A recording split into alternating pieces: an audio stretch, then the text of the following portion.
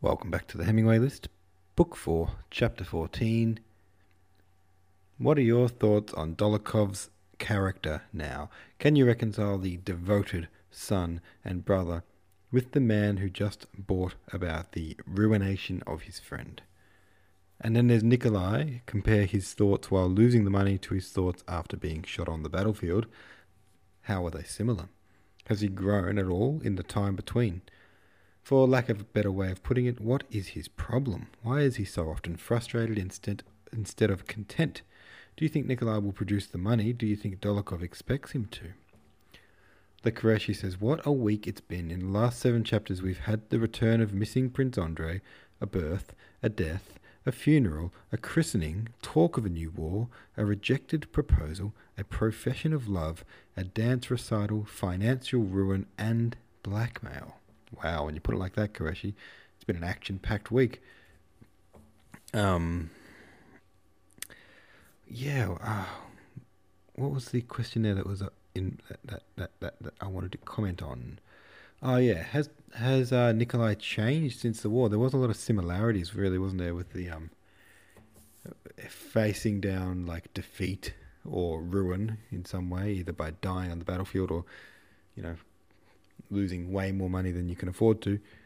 And in both cases, he kind of reminisces about just being home, being with his family, and what a pleasant and loving environment that is. And it's like he can only appreciate that at times when he's taken away from it and put into a horrible ordeal. Warren Kavafi says, what an utter disaster for Rostov. I thought he'd suffered a bad loss from the last chapter, but 43,000 rubles. Dolokhov continues to show what a spiteful scumbag he is. This is how he treats his friends. Based on what we've seen of him, I think Dolokhov is only friends with other people if they are of use to him. With Sonia's rejection, Rostov is no longer as useful as Dolokhov. So, rather than benefit as a friend, Nikolai now feels the effects of being Dolokhov's enemy. I will give Dolokhov credit for shaping up to be a likely memorable villain. To answer the question, I think Rostov's problem is that he's still a boy, mostly masquerading as an adult, and still has a lot of growing up to do. He's out of his element at this point in the novel. I think you're probably right there. Amy Lays says, it's hard for me to feel for Rostov. Dolokhov is a bastard and a cheat, but Rostov could have avoided this situation very easily. He knew Dolokhov would cheat, and he still played cards with him. Pythagorean Bean says, Google search yields this Reddit thread that shows 43,000 rubles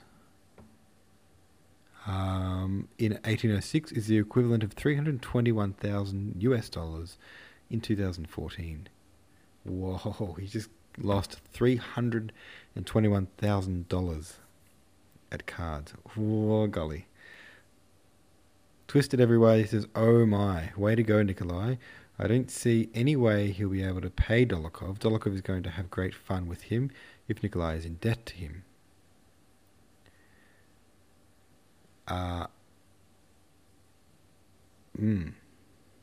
Order from Chaos says, it's so frustrating watching Nikolai stupidly throwing good money after bad. I don't like gambling at the best of times. This just felt like him putting himself in a difficult situation for no reason at all. It was very frustrating to witness that. Just throwing money away, trying to win it back, but you just know he's not going to. Doesn't know how to quit while he's, not quit while he's ahead, but what's the term? Doesn't know when to call it quits. When to cut your losses is the word I'm looking for. Alright, what are we up to, guys? What are we up to?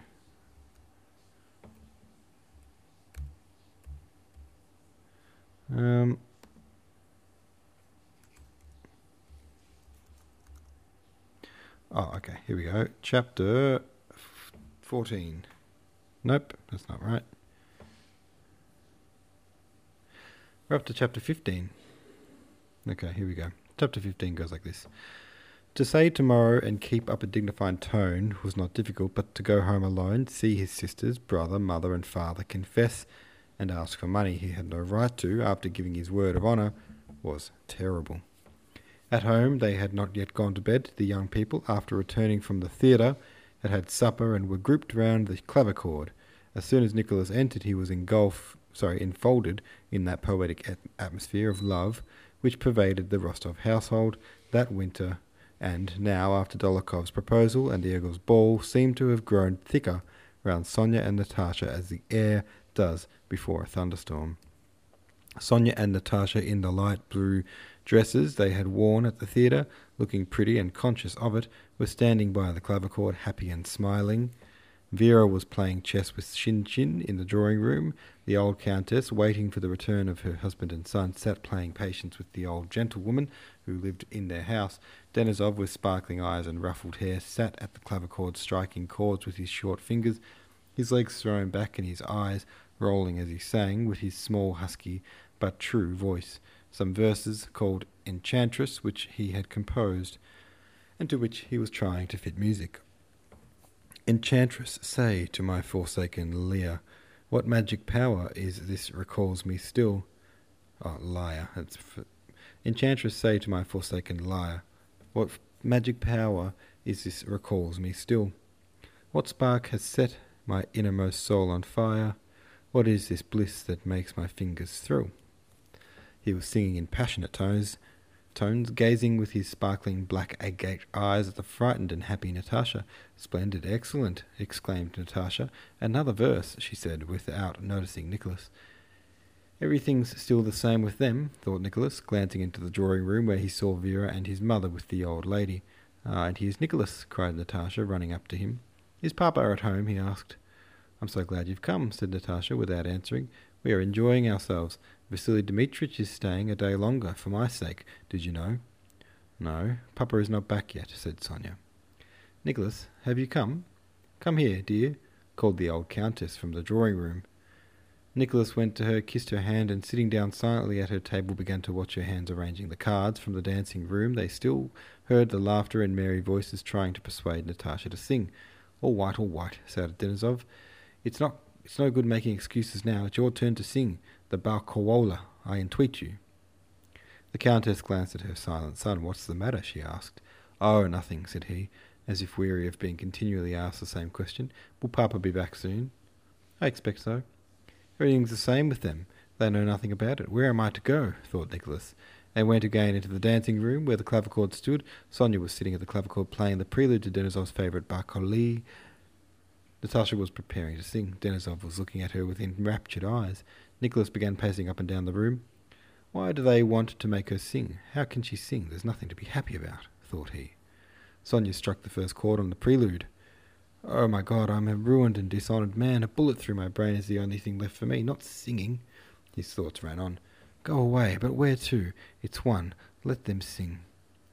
He continued to pace the room, looking gloomily at Denisov and the girls and avoiding their eyes. Nikolenka, what is the matter? Sonia's eyes, fixed on him, seemed to say. She noticed at once that something had happened to him.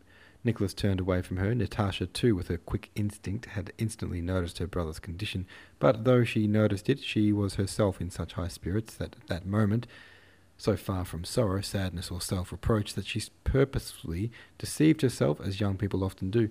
No, I am too happy now to spoil my enjoyment by sympathy with anyone's sorrow, she felt. And she said to herself, no, I must be mistaken. He must be feeling happy just as I am. Now, Sonia, she said, going to the very middle of the room, where she considered the resonance was best. Having lifted her head and let her arms droop lifelessly, as ballet dancers do, Natasha, rising energetically from her heels to her toes, stepped to the middle of the room and stood still. Yes, that's me, she seemed to say, answering the rapt gaze with which Denisov followed her. And what is she so pleased about? Thought Nicholas, looking at his sister. Why isn't she dull and ashamed? Natasha took the first note. Her throat swelled, her chest rose, her eyes became serious. At that moment she was oblivious of her surroundings, and from her smiling lips flowed sounds which anyone may produce at the same intervals and hold for the same time, but which leave you cold 1,000 times, and 1,000, and first time thrill you and make you weep. Natasha that winter had for the first time begun to sing seriously, mainly because Denisov was so delighted in her singing. She no longer sang as a child. There was no longer in her singing that comical, childish, painstaking effort that had been in it before, but she did not yet sing well. As all the connoisseurs who heard her said, it is not trained, but it is a beautiful voice that must be trained. Only they generally said this some time after she had finished singing, while that untrained voice, with its incorrect breathing and laboured transitions, was sounding. Even the connoisseurs said nothing, but only delighted in it and wished to hear it again. In her voice there was a virginal freshness, an unconsciousness of her own powers, and an as yet untrained velvety softness, which so mingled with her lack of art in singing that it seemed as if nothing in that voice could be altered without spoiling it. What is this? Thought Nicholas, listening to her with widely opened eyes. What has happened to her? How is she singing today? And suddenly the whole world centred for him on anticipation of the next note, the next phrase, and everything in the world was divided into 3 beats. O mio crudel affetto. 1, 2, 3, 1, 2, 3, 1. O mio crudel affetto. 1, 2, 3, 1. Oh, this senseless life of ours, thought Nicholas. All this misery and money and Dolokhov and anger and honour, oh, it's all nonsense. But this is real. Now then, Natasha, now then, dearest, now then, darling, how will she take it? See, she's taken it. Thank God. And without noticing that he was singing, to strengthen the C, he sung a second, a third, below the high note. Oh, God, how fine! Did I really take it? How fortunate, he thought. Oh, how that chord vibrated, and how moved was something that was finest in Rostov's soul. And this something was apart from everything else in the world, and above everything in the world. What were losses, and Dolokhov, and words of honour? All nonsense. One might kill and rob and yet be happy. All right, there we go. There's that chapter. Oh, Rostov, poor kid. He's the happiness of his household is just making him dread more and more this awful thing he's got to do in confessing how much money he's just lost. Oh dear. That's painful. Have your say about this one on the subreddit. Thanks very much for hanging out, and I'll see you tomorrow.